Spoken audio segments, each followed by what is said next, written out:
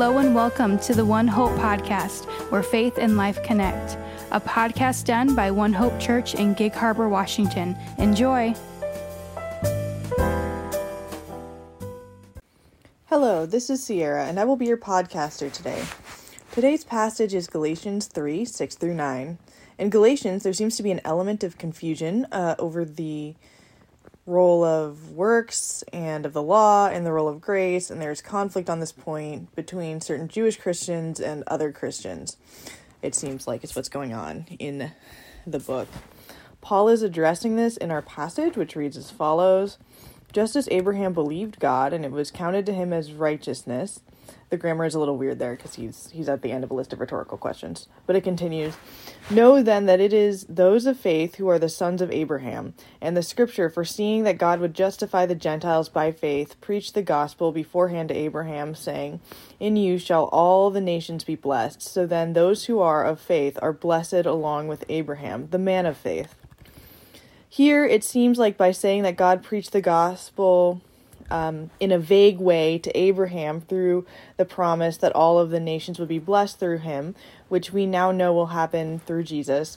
And because what made Abraham the father of the Jewish faith righteous was believing God, that it is this faith which is the core of the identity that of the sons of Abraham and not works of the law, as some of the Jewish people at the time may have been assuming or thinking. It seems like Paul is really pressing into the sons of Abraham idea, potentially because for some of the Jewish people at the time, they maybe come from a background of what it means to be the people of God, is their heritage as Abraham's descendants. But Paul is saying that there is a very real sense in which the Gentile Christians are also part of this lineage through belief in God, with Abraham as the first believer, literally the father of, or I guess also figuratively, the father of their faith. And that even for Abraham, I guess that's figuratively, the father of their faith, and that even for Abraham, it was not the works of the law that defined that faith. Knowing what we know now, I think a lot of this may seem pretty obvious, but I think that it was a very smart move by Paul, very much playing chess and not checkers. But what does that mean for us? In order to investigate this, I kind of went back to the story of Abraham in Genesis, not only because of the importance of the passage, importance of the earlier passage to this later passage, but also because, as some of you may have guessed, I'm a little more comfortable with the narrative components of the Old Testament than I am with the epistles, because the epistles can be dense and didactic and convicting, and because you're only listening to one side of the conversation, and when it's a super intellect like Paul writing, it can be hard to understand. I mean, even just only hearing one kind of side of the conversation kind of also makes it hard to understand. But anyway, in Genesis 15, that's the chapter that talks about Abraham believing God and being counted, and that belief being counted to him as righteousness. What was he believing? He was believing that God would give him descendants, it seems like, at least because that's what it's talking about right before that line. Even though this is in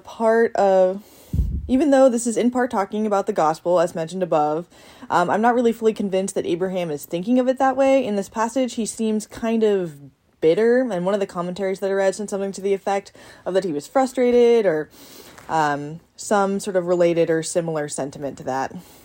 The passage reads, after these things, the word of the Lord came to Abraham in a vision. After these things, the word of the Lord came to Abraham in a vision. Fear not, Abram.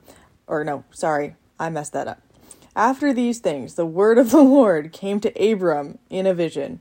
Fear not, Abram. I am your shield. Your reward shall be very great. But Abram said, O Lord God, what will you give me? For I continue childless, and the heir of my house is Eliezer, son of Damascus. And Abram said,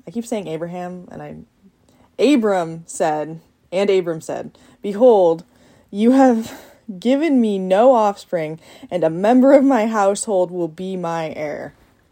Sorry about that, but I think you get the point.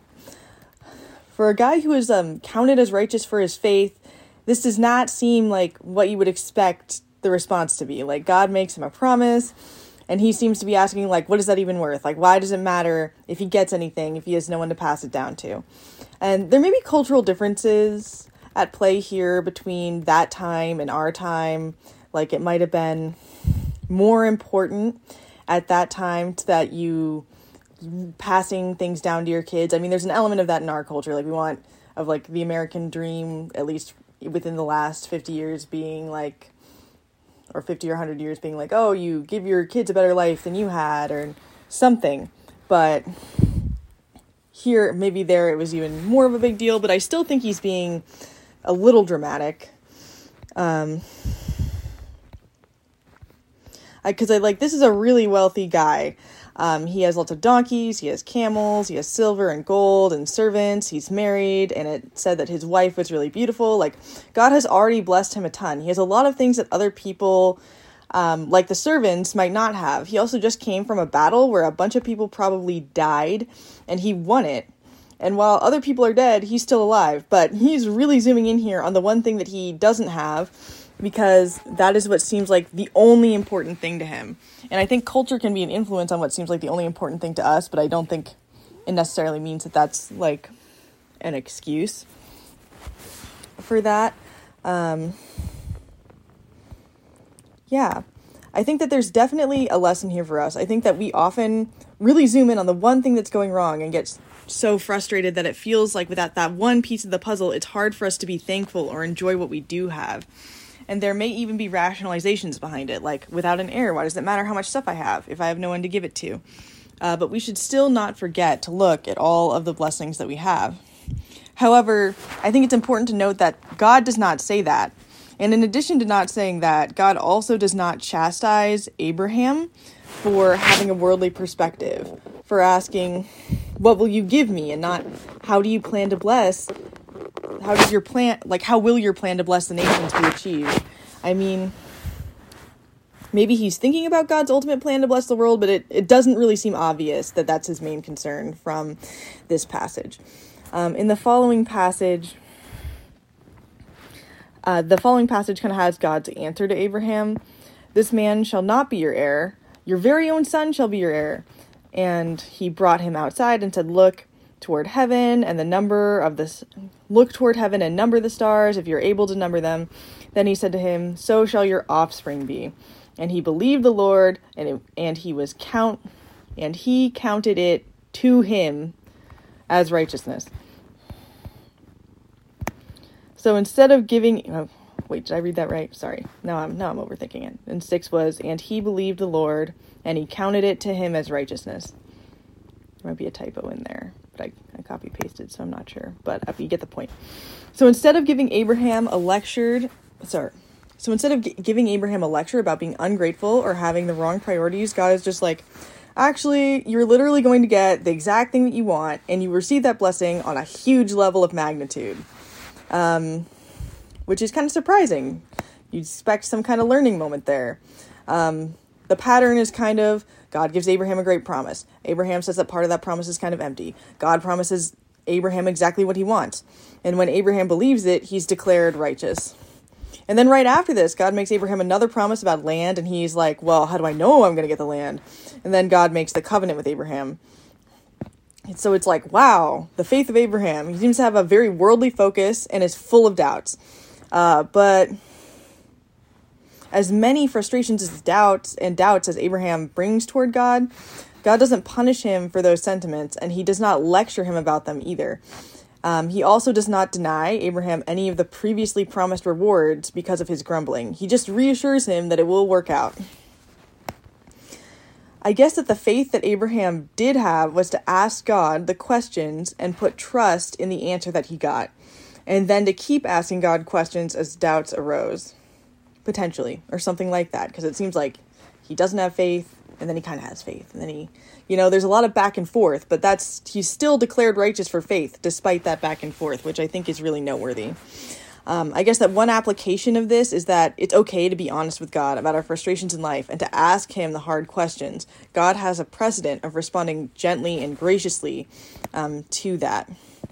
And another application is that if we have a friend come to us for advice in such a situation where they're feeling bitter and put out by something that's going wrong in their life or that they see as it going wrong in their life. There may be at least some times where our job is not to point out how ungrateful they are by how ungrateful they seem to God, or how they should have a more spiritual focus or different priorities.